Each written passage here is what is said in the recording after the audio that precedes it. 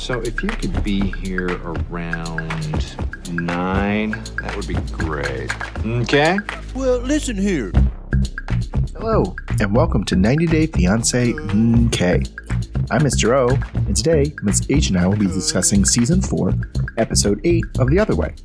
In this episode, Danielle wants Johan's permission to meet with her friend/ex, Mahmoud's brother Ahmed tries to broker a peace, Isabel's parents react to Gabe's news, Jen gets more evidence about Rishi's shady behavior, and Chris and Jamie tie the knot.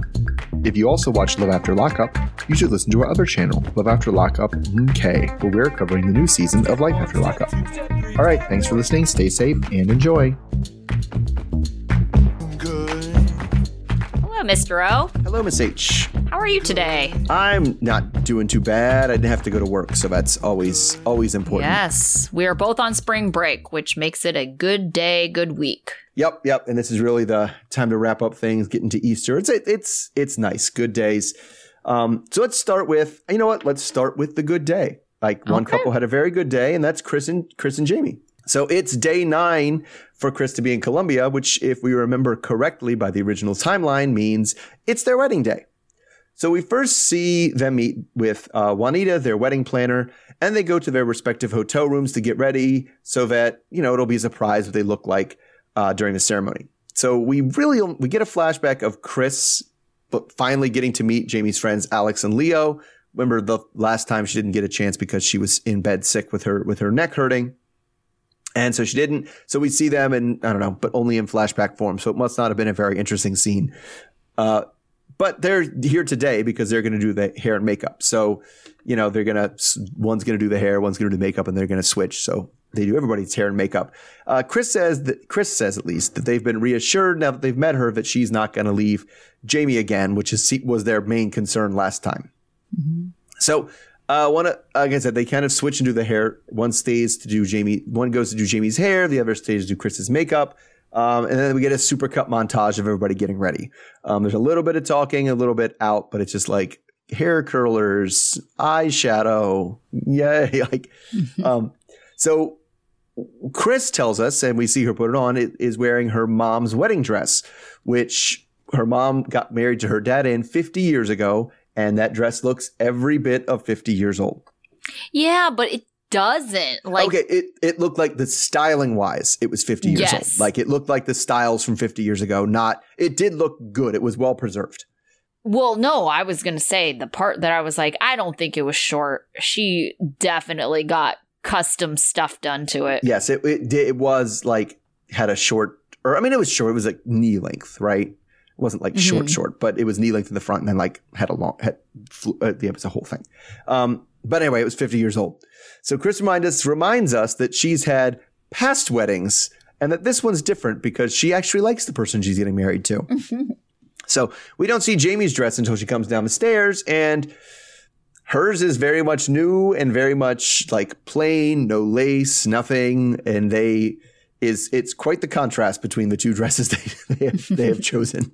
So it turns out that no one in her family was able to make the wedding. Chris had thought her daughter Star could make it, but she had exams. So everybody zooms in for the ceremony.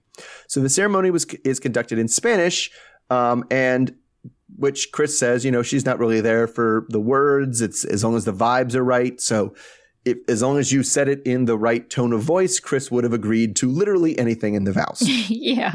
So the vows are pretty boilerplate stuff, even if Jamie does hers in Spanish and is going to have to translate them later. So they kiss, and we get the uplifting post-wedding music, and a professional pops the champagne this time, so none of it gets spilled on the floor.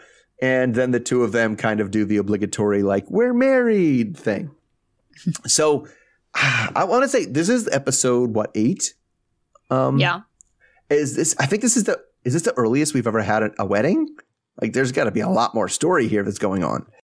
Well, I think maybe we're in luck because I think there is a lot more story with them, right? We get a potential ghosting later. So, I don't know. I feel like there have been certain situations where there was a wedding early on, but it was only because there was a lot of drama following the wedding. Sure. Right. And I feel like that's what that has to mean, right? If there wasn't drama following the wedding, we would not be getting a wedding this episode. Right. I'm trying to think of the other way people who got married kind of early on. It's kind of hard to say with the other way because some of them are married already. Yes, Right. started off married already. I want to say Avery and Omar got married kind of early on. Like it was really quick. Like they met up and then it was like the day later or something. Oh, right. I think it was because that was one of those. They had like logistic issues. Well, you can't stay in my house at all if we're not married. Right. So we got to do this right away. Yeah. Yeah. So, I mean, I think it's happened a couple of times, but usually it's because there's, one, logistically, it is very early on in their relationship, but also I feel like there was enough drama afterwards. Yeah. And I mean, from the previews, at least, we're definitely going to see that because we do know, like at least in the previews, that Chris is going to go back to the States. Yeah. And yeah, I don't know. It still just doesn't seem. They seem like such an unlikely match. I mean, like you were saying with the dresses, right? Like their dresses are very much like even their style, because remember when they were shopping for furniture or, house decor, and they were saying that Jamie is really like simple, minimalist, and then Chris is very eccentric. It's like, yeah, you could see that with the wedding dresses. Yes. I mean, the wedding dress is exactly the thing. Like I imagine Jamie wants a plain white counter with white cabinets and just white, everything. Maybe stainless steel appliances, but everything's plain and shaped and thing, and that's what her dress looked like. And like Chris wants there to be ornate patterns and intricacies and everything, like her dress. And unmatched like cabinet knobs or whatever. Oh yeah, she would love to have a kitchen where like the cabinets weren't all the same color and like had different like wood, like different, like completely different wood doors on each cabinet. Each door is a completely different type of wood with different knob and everything. Yeah, Chris would be all over that. Sure. Yeah. So I don't know if they're going to agree, but I mean, that's just style-wise, that's just one aspect, right? They're just very different people from everything we've seen of them. They are just very different people. Yeah. I mean, they are. I mean, and they seem, I don't know. I feel like Jamie seems like she's more into Chris than the other way around. Yeah.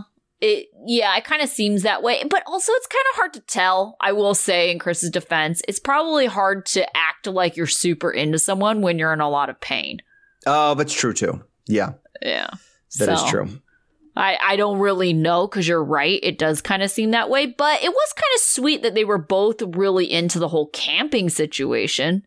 Yeah. I mean, well, that camping situation did look kind of fun. Like I do go camping. I like camping, but I would like it a lot more if somebody had a tent set up for me already and it was a real bed. That would be much easier for me. Like I like going outdoors. I like doing the fire, the campfire and everything like that.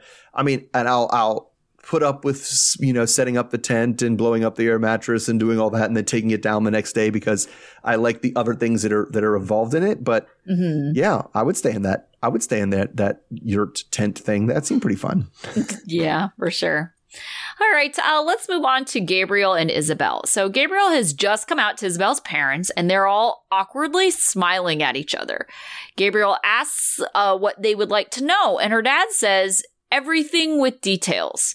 And Gabriel gives them a very brief version, and then Isabel's dad is just left speechless.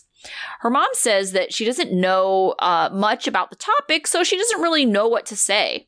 She does admire Gabe's honesty, but only knows who he is at this moment. Gabriel expresses how he feels like people have changed how they feel about him when they find out, and her mom says it matters what's on the inside. Her dad asks what she thinks about it, and Isabel says that she knew him as a friend.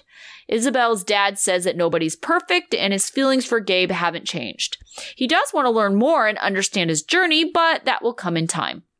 They shake hands and hug. Isabel wasn't expecting them to have open arms and be so supportive immediately, but she loves that Gabe is so loved by her family and that her dad surprised her with his reaction. Gabriel feels like everything's too good to be true. Later, Gabriel is complaining about his back pain from the bed, but wants to talk to Isabel about the conversation with her parents. He wants to know if it's real because, like I mentioned, it seemed too good to be true. Gabriel is wondering why they were so nice, and Isabel says it's because they love him and accept him. But Gabriel is still suspicious because he doesn't seem to win over religious people. He's worried that they went digging through his social media, and Isabel assures him that she will ask her mom later and he should just calm down. Gabriel then takes the kids, Sarah and Miguel, all on an outing where they are painting pottery. Gabriel tells them that he's going to be moving to Colombia and wants to ask their permission in marrying their mom. Sarah says yes, and Miguel just kind of nods his head while continuing to paint. Gabriel is painting a plate that he's going to use to propose. Miguel is actually excited that Gabriel will be there permanently. Sarah gives Gabriel advice to be very patient with her mom. Sarah is excited to have Gabriel not only as a father, but a friend. Gabriel shows the kids the ring and practices his Spanish proposal with Sarah. And Isabel, so that's their outing. And then Isabel checks in with her mom to see if her dad had anything else to say about Gabe's coming out. She said that her dad wants to talk to Gabriel more. They are concerned about stability, and they want to have a clear picture about the kind of person he is. Isabel thinks that Gabriel is mature and confident and asks what they would think about if they got married. Her mom says that she thinks they should wait until they all get to know each other better. All right, so do you think that Gabriel should just go with it if they're gonna, say that they're accepting, or should he be suspicious and waste a lot of effort and energy into validating this response, the authenticity of this response? I mean, I guess we'll see next episode, because I feel like as long as he's gonna get the blessing from the father to marry her, then he that's good enough. Yeah, nothing else really matters. Who cares if they're faking it? Right, exactly. And so I just think it's wow. It's one of those things. It's like, man, Gabe has had a very one note experience with religious people, right? Yeah. And that's what we very much see. He just does not understand, because her dad even brings up the religion as his reason for being accepting. Sure. Or being accepting. He literally said, God taught me not to judge. That's what he said. He said that's what I got from my religion, is in this situation, I shouldn't judge other people. And I think I have an idea of the, type of religious person that Gabe is talking about. Right. That has always given him a hard time.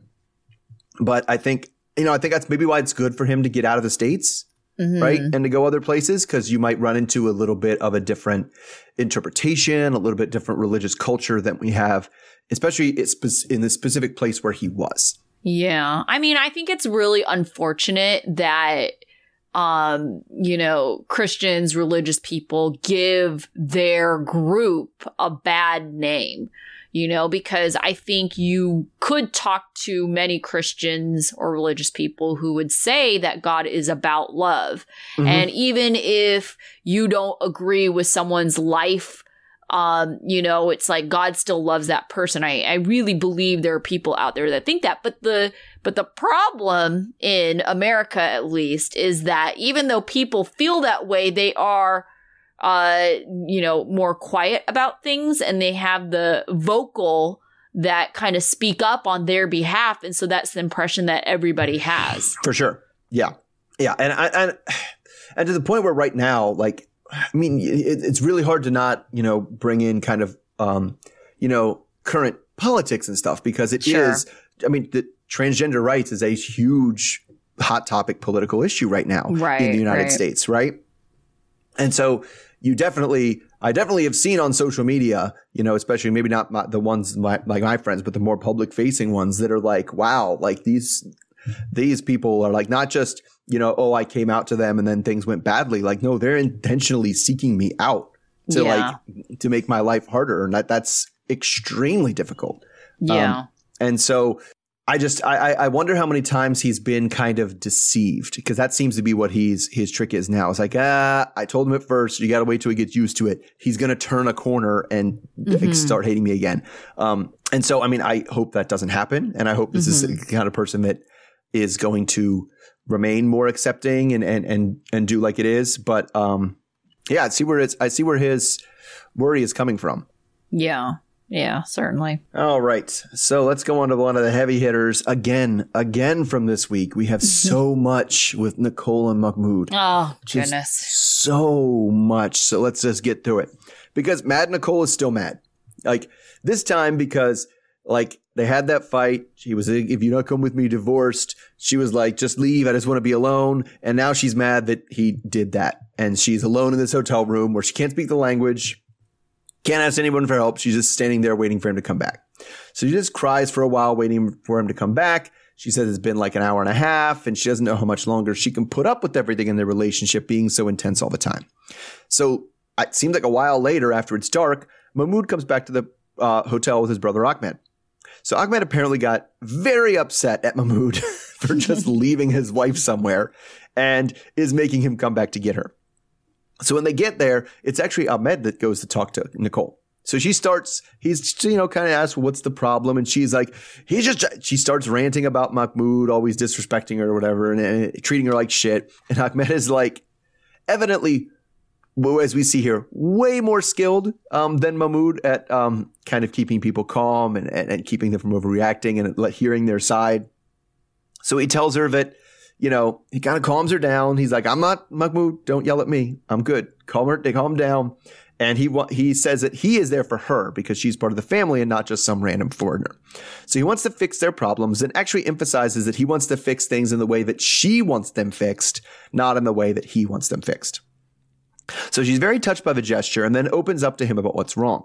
So one of the reasons that he's more chill about everything is because he already walked this road. He already had issues with his wife and says that it'll just take time, especially because Mahmoud has an angry small mind and his words aren't good. So Ahmed says that Islamic woman, at least in their culture, is the queen of the home. And so while Mahmoud, he's never had a girlfriend or woman before, and he, knows kind of how to keep control outside of the home or, how to act outside the home, but inside the home doesn't know how to treat her like she should be treated.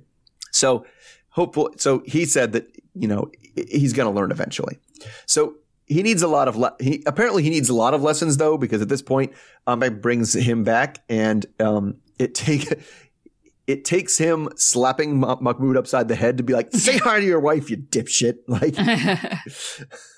but then when he does, they jump straight in to the argument of whether or not Mahmoud did anything bad today. He's like, I did nothing bad. You didn't, I did nothing bad. All I did was this. And then, so things don't really get better and Ahmed leaves them to talk alone. So Mahmoud says he wants to stay married to Nicole, and says he has to make room for who she is. And she says he has to make room for who she is instead of who he wants her to be. But again, by who I am and who I want to be, it's mainly about clothes, and there's no better out there. So she wants more freedom and but he feels like he's already given her more freedom than is proper. So they basically can't agree on how much of a sacrifice each person's making. And then at the end of this exchange, she's the one that's threatening to leave and get divorced. Just driving back to the hotel, just driving back to your house so I can get myself and go to the airport. So then Ahmed comes back and is like, oh my God, you guys, I couldn't be gone from you for 5 minutes and you're already trying to get divorced again. So he's like, why are we talking about clothes? Like the one thing that makes you fight like nothing else, and you're trying to make up and you just go immediately back to there. Let's calm down. So he accuses both of them, and he's right, of saying things that they don't mean just because they're angry. So he makes Mahmoud stand up and say that he's sorry because that's what treating her like a queen is like, and also to not have the expectation that she's going to do the same thing for him. Because again, if you apologize to the queen, she does not stand up and bow and apologize back to you. And that's how you deal with a woman, man. So they agree to go home and call a truce. So the next day we see the whole crew playing backgammon. So they being Nicole, Mahmoud, Ahmed, and his family, including his wife Fatima. So Nicole says that they haven't fought yet today, but then we hear about how Ahmed and Fatima fought all the time when she first came to Egypt. And she asks if they had more or less the same fights. And yeah, and it took a few years before Fatima even wore the hijab. And she basically said she did it just to avoid drawing too much attention to herself, especially because she already draws enough attention to herself by being Chinese and like that's different. So she secretly, though, tells Nicole that she doesn't like wearing it and it's hot and uncomfortable. So Nicole wants to know what about another adjustment she's having to make, like drinking beer. So that brings up like the times that, when Ahmed would visit Fatima in China and she got drunk one time with him and Mahmoud just can't believe it. And Ahmed's like, whoa, man, I used to really like tequila, man. Like, it's like, and Mahmoud just literally covers Nicole's ears being like, oh my God, this is such scandalous. We can't listen to this but what it basically seems to come down to is Ahmed, was trying to let Mahmoud know that no one's perfect, and that's okay. Mm-hmm. People make mistakes. People do things they're not supposed to do. That doesn't make them bad or evil. It's okay. But Mahmoud actually seems very upset learning that his brother has drunk alcohol before. And he's even in an interview says he's still mad about it, but is kind of getting the point-ish. Like, oh, I guess, people make mistakes. So, and it's been a long time. So Ahmed says that Nicole has some flaws and Mahmoud needs to accept them. And they both need to acknowledge that, they both acknowledge that they just jumped into everything way too fast, especially Nicole, who says she agreed to things that she was not ready to agree to. And they need to fix those things. But Ahmed says, no, you don't need to fix those things. You need to start over and build something new. So they say they'll try, but I don't know. We'll see how it goes. So I don't know. I just felt like in this episode, I mean, we both kind of had the ideas of how dumb Nicole is and everything. But yeah, I mean, is there any limit to how stubborn Mahmoud is? Oh, no. They're both, like, not good. Because I was going to say, Nicole, like, leave me alone. Wait, why did you leave me? That is just, like, the dumbest thing, right? It's just like, you told him to do that. So you got to think about the consequences.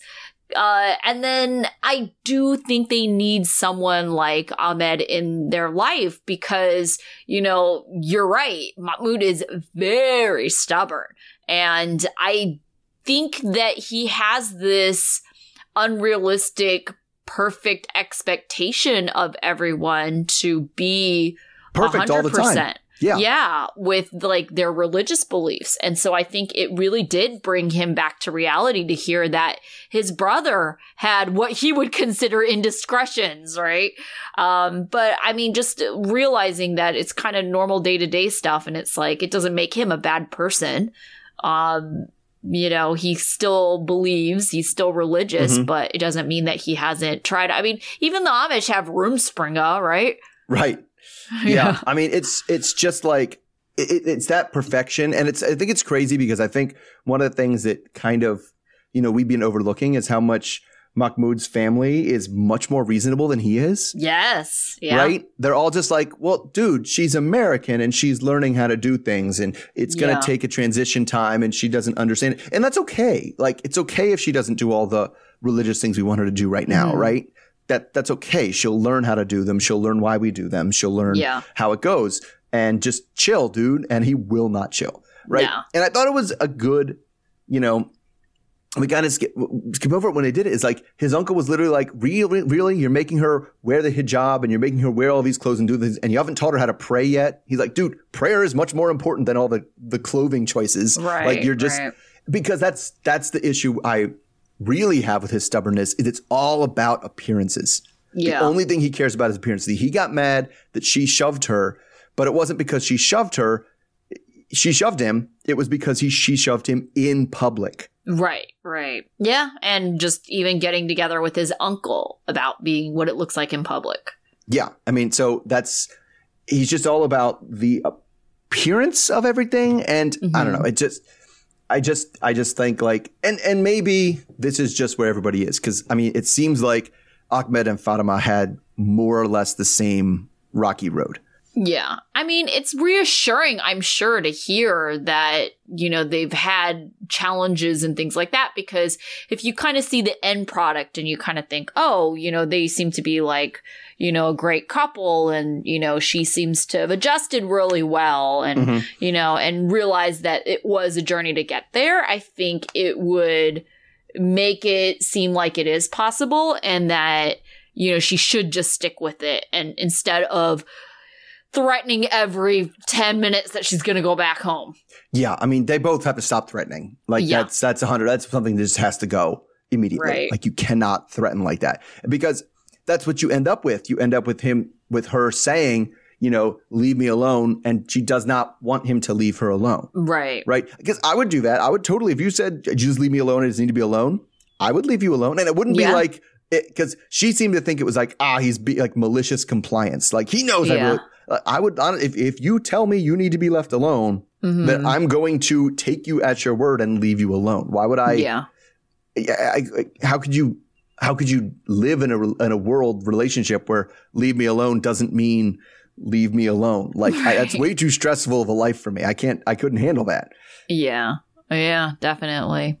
I do feel like this segment of theirs in this episode was less frustrating to me because I felt like the brother stepping in made it feel like there was progress in this argument. Oh, absolutely, for sure. Like, yeah, because we saw especially the way we kind of saw what happened before the brother intervened. And just because like you did something wrong. I did nothing wrong, but you did this wrong and you did this wrong. No, I didn't do anything wrong. You did something wrong. You did this wrong. And it was like, and then let's go back to the how you dress. And it's just like, oh my gosh, could we stop having the same argument over again? Because it's like really doesn't look anything different. But this week it was like, oh, thank goodness someone is like changing things. Yes, just changing the dynamic and literally just be like, stop. Just stop fighting about that. And it's and I do agree.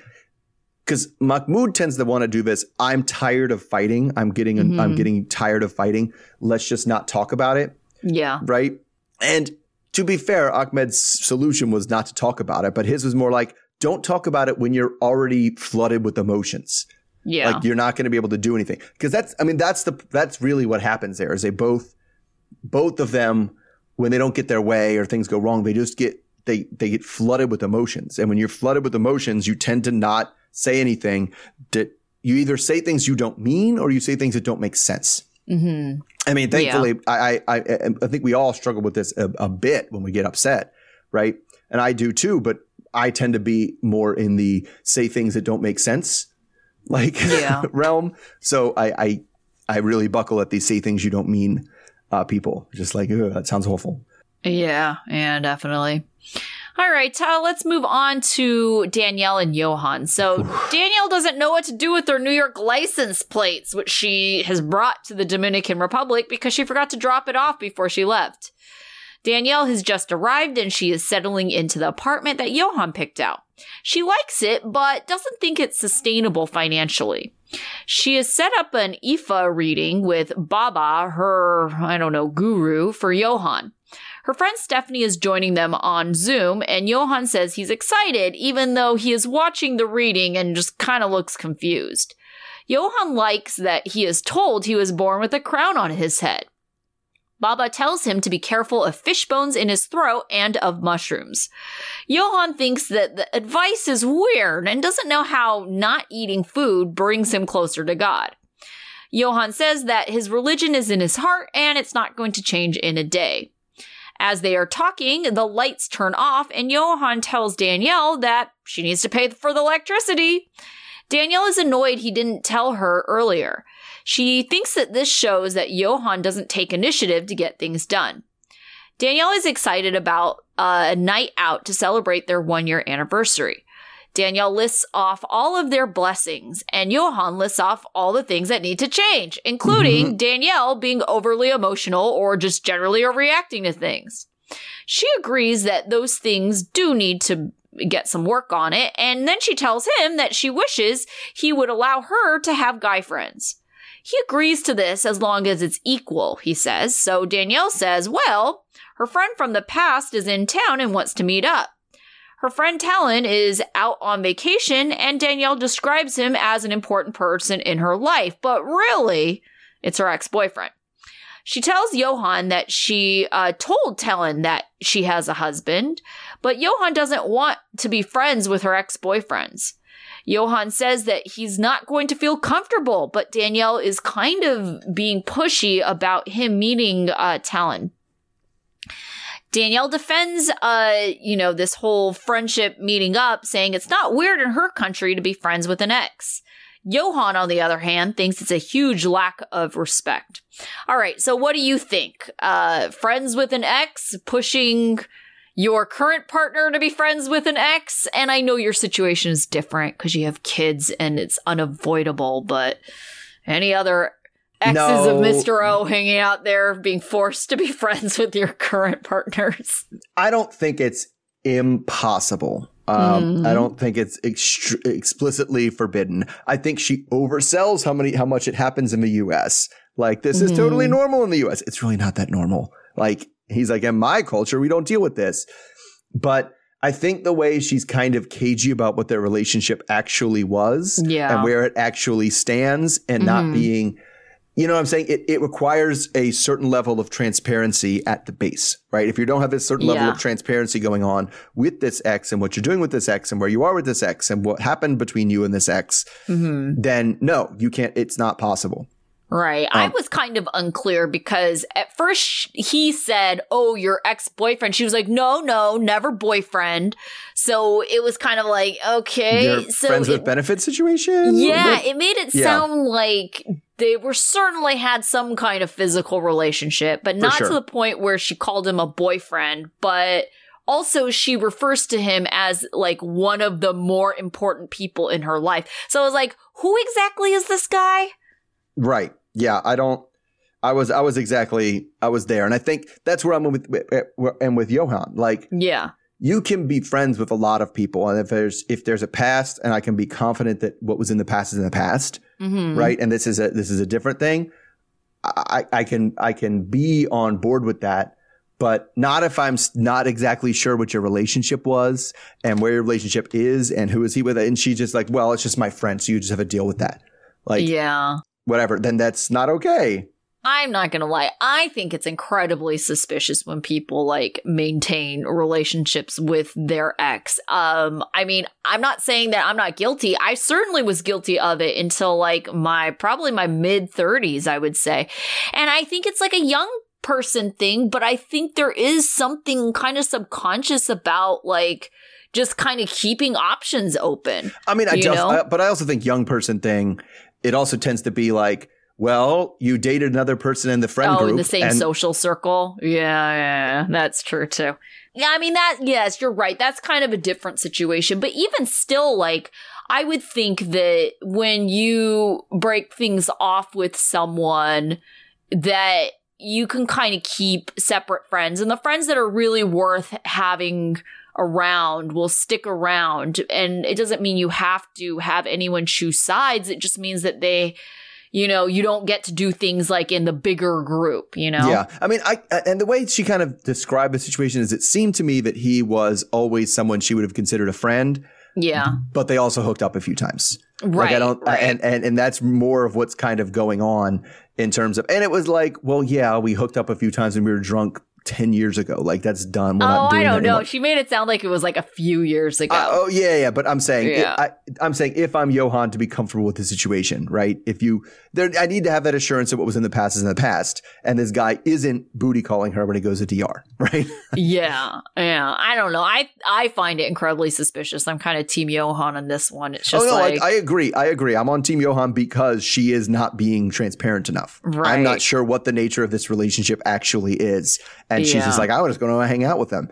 So I don't know, but I don't. At the same time, I feel like he's jealous because they brought up like being equal. She was like, oh, well, I tell you about my guy friends and then you get upset. And he tells her, oh, I don't have any, girlfriends. And then she finds out that he does. And that's the part where she's just like, you can have girlfriends. You just need to be honest about it. Right. Now, and we could go back because we had to go back to the beginning part with the divination and the chain and stuff. Baba? Oh my God. I'm fine with Baba. Baba's fine. Baba does what he does. What bothers me is I'm actually really bothered by the way she picks and chooses from different religions. Yeah. Like, it's like it bothers me that I feel like she has the entire global religion. She's like, ooh, I'm just going to smorgasbord pick the good things, the things that make me feel good. And all the parts that require discipline or sacrifice or changing what I do. Now, those parts of the religion are butt. I'm just gonna go and choose. I'm gonna go to every religion. I'm just gonna eat the dessert from every religion. That's my religious practice. And the way she talks about it is like so snotty. I've recently become a student of the Ifa practice. I was like, what? Shut up. Oh my God. She did. I think this isn't the first time we've heard of it because I've seen Baba before. Where I think it was like on Love in Paradise. And I want to say that Baba also gave her very weird advice because I'm kind of with Johan here. I don't think Baba's trying to say like, oh, foreshadowing your death, you're going to die. Don't like eat. I thought he was. I thought he literally said he was going to choke on a fishbone. Yeah, but I don't think he means it like that literally. And I think that's the part that's confusing because Johan's like, wait, I thought you were supposed to tell me how to be closer to God. What does not choking have to do with that? Now, to be fair, Johan's version of religion is also silly. Like, what's your religion? Well, if I want something from God, I ask for it. And manifest it and do nothing else. That's my entire religion. Do I do anything for God? No. Like, right. I ask the big guy for favors sometimes. That is my religion. Yeah. But I think he had her plant some banana tree or something like that. And it was supposed to help with her fertility. She still's not pregnant, so it's like, I don't know about Baba over here. He gives some weird, it just advice. This is just, but she has this, and she has the healing crystals, and she has the thing. She said it before, like she said it at the beginning, at least of this season, because I didn't watch Love in Paradise, that she doesn't belong to religion per se, but she, has made up her own religion that's made up of all the things from other religions. And I was like, that is just. Like I've heard of, cafeteria people from other religions, but like this takes it to just an extreme. Yeah. Manifest. I like the part where we manifest stuff. I don't like the part where I have to give to charity or work or anything like that. Let's get out of it. Yeah. Or do anything. Yeah. Yeah. All right. So that brings us to Jen and Rishi. So Jen is spraying a wasp nest and, trying to solve a problem, getting bug killer in her eyes. So I think that might be some sort of metaphor for everything that's going on here. Maybe. I don't know. We'll figure it out. So she obviously is still in the States and she's worried about getting back to India and Rishi. So she zooms with her friends Myra and Randy and she tells them that she managed to get her 10-year visa reinstated. So now she'll be able to go in. She'll go back for good in a couple of weeks. So Randy seems to think that this is just another trial run. What are you just trying to do? They figured out what's going on, but that's because they don't know about this reproposal he did before she left. And now he's and also how he's like really going to tell his mom soon, guys, like soon, like any day now, he's going to tell her. So she wants to give him the chance to follow through on everything. And when she's actually there today. So Myra is worried that about that he might be cheating on her because how can you prove he's not? But Jen says he hasn't done anything shady. And that's when Randy brings up when he was, and I put heavy quotes on this, hitting on her via social media before she left the first time. But Randy also comes with more receipts that for some reason she didn't tell her about the first time, that he sent a shirtless pic to her. So she forwards the screen cap to Jen, and it's in response to a message that just says, "Let me see a pic." And it's I was just taken by this. It was clearly like a professionally taken shot from a modeling job that he had. Yeah. Right? Like he was there and it's like, it wasn't a selfie. It was clearly a like staged professional photo. Like, I don't know if it was for his modeling career or taken as a job or whatever, but it was professional. So Jen is willing to let the DM slide, but says this picture might be too much for her, especially after she like gave him that chance to come clean when she was in India, when she was like, listen, is anything going on? Have you been talking to anybody in your DMs? You really can tell me. Now's the time to come clean. So anyway, we see more message from the conversation, and I don't know, it indicated to me that Randy had to ask multiple times for this pic before she got it. Yeah. Because there was another message that says, hey, blah, blah, blah, blah, blah. Send a pic, send a pic, send a pic. And it was also in the context of her pretending to be a model and talking about how she was going to meet with agents and stuff. So Randy still insists that this was him hitting on her, which is enough evidence for Myra. She's like, red flags, this guy's shady. So they say they were all making, she, says Randy, says that while they were on the DMs, they were making plans to meet somewhere when suddenly he blocked her. She suspects this is because he found out who she was.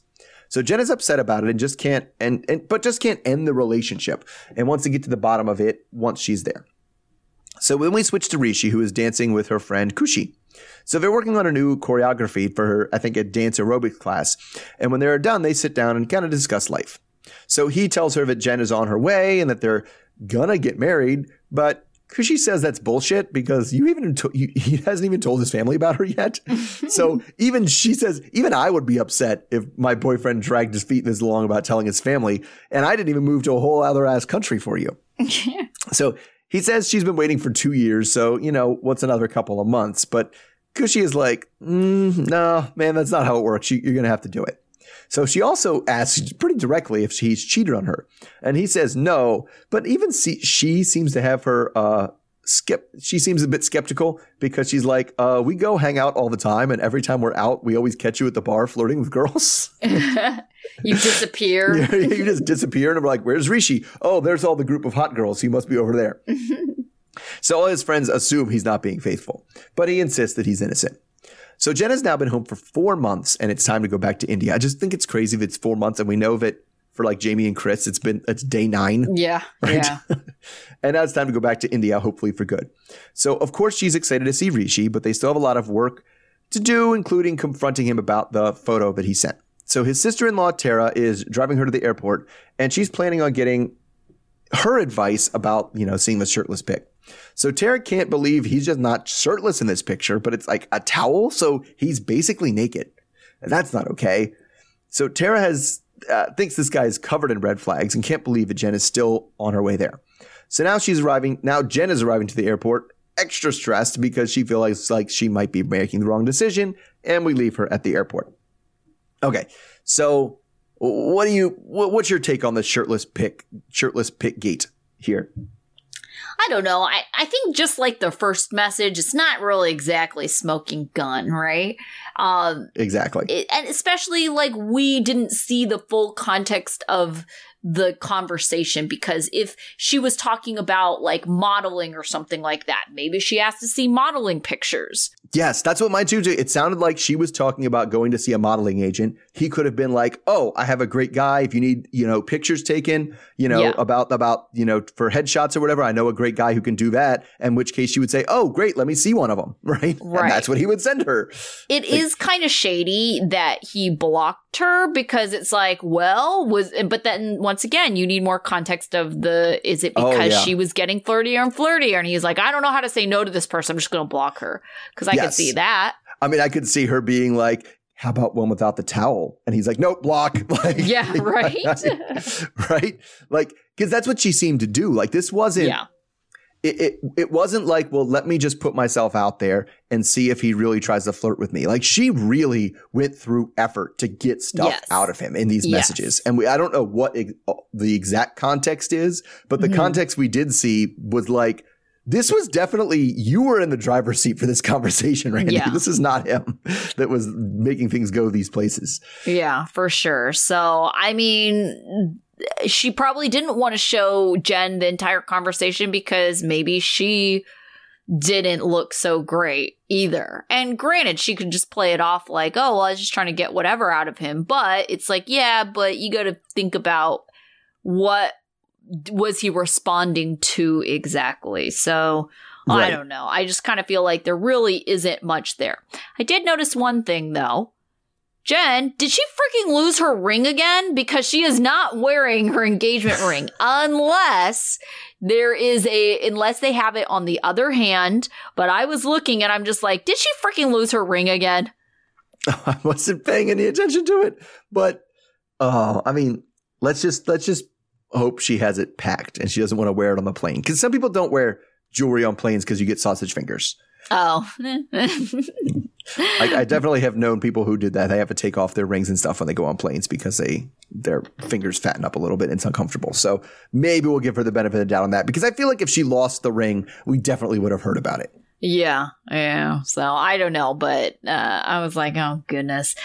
So do you think that she's gonna go there guns a-blazing, like accusing him of things, or do you think it's just gonna be like, oh hey, in passing, my friend was talking and I think she's going to pull a very similar thing that she did the first time. And that, like, I don't think she's not going to be in there like, explain this, asshole. Like, she's not going to do that. And then, yeah, I think she's going to try to make it sound like she's doing it in passing. Oh, just like, have you ever sent like pictures to anybody? Yeah. And try to get him to admit to something before he's like, what are you talking about? Like, I'm a model. Now, I think the much more incriminating part of the whole scene was his friend Cushy being like, but you're like always hanging out with the hot girls at the bar. Yeah, definitely. Okay, so out of the group you saw this week, we did not hear from Debbie Onosama, which I guess waxing poetry is going to be next week. Oh yeah, we did see heavy foreshadowing of very bad poetry. So that could be very fun. So out of the group we saw this week, who was your student of the week? I went with Ahmed. It's a good example of how, and you know what? I'm actually glad we had him because it's a good example of, because this is the second Egyptian man that we've seen that is just unbending, uncompromising, refuses to even understand. Mahmoud is. Yes, Mahmoud is. Mahmoud, and we had the other guy with Yvette and Mohammed. Right? This is the second Egyptian man. And both of them just completely, this is Egyptian culture. This is the culture. This is the culture. You can't blame me for being this culture. Yeah. And then we see somebody who, yes, eventually is a part of that culture and thinks things should be a certain way, but is way more understanding and is like, like you're American. Of course you wouldn't want to do this right away. We're hoping that in time, as you're part of this family, you'll want to become more Egyptian. And like, it's just like, oh, so it's not that this culture is, extremely stubborn and asshole. It's just that these two guys are extremely stubborn and asshole-ish. Yeah, no, I absolutely agree. Ahmed is also my student of the week because, even I said this was much more enjoyable to watch because I felt like it was going somewhere and they were certainly stuck in this weird, repetitive argument and they needed an outside person to kind of move it along. Yeah. And the thing is, you can also tell that this whole family is just so annoyed at Mahmoud all the time because that's like, he's like, listen, you need to treat your wife with respect. You need to, sit down and say hi and apologize to her. And he's like, hi, why you not do what I want? And they're like, what, dude? So the entire family is like, dude, like, come on. Yeah, that's not what we said, buddy. Yeah. All right. Who is your dunce? I said Danielle, just trying to, she does this thing and she does it here where, she knows that she's asking for something wrong or that she's kind of on the wrong side of this argument. Right. But then is in order to, play defense on that we talked about it, sometimes people get overly aggressive and they get angry when they're on defense. She just gets super condescending and she's already always kind of condescending anyway. And I hate watching condescending Danielle. She's the worst. Yeah, I think I'm definitely, we're on the same wavelength this week. Danielle is also my dunce, but I really thought it was very manipulative of her to really bring up this whole friend situation, right? Sure. It was very convenient timing. It was, I feel like it was this very roundabout way for her to ask for what she wanted because she started off with the blessings. Then, oh, what do you want to change in the relationship? Here's what I want to change in the relationship. And it's like, after all of that, it was like she had her opportunity to say what it was. And it was just like, it just felt very manipulative. Right. I mean, and I kind of forgot here because this whole thing was with them, between the two of them, was their 1 year anniversary of meeting. Yes. Of meeting. Yes. And so it's completely reasonable that this is some dude that she was hooking up with before she went on a vacation in a DR. Yeah. Hooked up with Johan while she was there and married him within a year. And I was like, yeah, I want to go hang out with the dude I was banging before I met you. Like, Right. no, you can't do that. But also framed it as like, kind of like you said, doing that deceptive trickery of like, well, you have friends, so I should be able to hang out with my friend. And I don't see what the problem with that is. Like, you're being unreasonable. It's like, come on, like you know what's going on here. Yeah. All right. What about your life lesson? So if you actually do have, serious and deal-breaking reservations about your partner's fidelity, like you can't move there and then deal with it. That's something that has to be kind of nipped in the bud and dealt with before. And she's just like, well, I think he might be cheating on me, but I'll wait until I move to another country to even bring it up. Like, is pretty ridiculous. Yeah. So my life lesson is for actually a few of our Americans going abroad, but it's like you really need a support system when you're in a new area, right? And so I think we really saw this with Nicole this week is once she kind of felt like she had an ally or a friend, it really changed the conversation. It really changed her perspective on this whole thing. And I think that's just like so important because if you feel so isolated, if you feel so alone, it's so easy for you to be homesick and like give up on the situation. Yeah. Yeah. I mean, that's what I mean. And she definitely should. And I think we kind of see it in the preview. She needs to sort out some sort of expat community or something like that. Even if it's the coffee shop that the Americans go to. I would say the bar, but she's not allowed to go to bars, right? That the Americans go to just to hear other people speaking English, like for once, that's a big deal. And to have somebody else that you can call when you're stranded in a hotel. Right. Absolutely. All right. So, we're just kind of getting through this. We've only really seen one wedding we anticipate a couple of them, right? Gabriel and Isabel. Probably.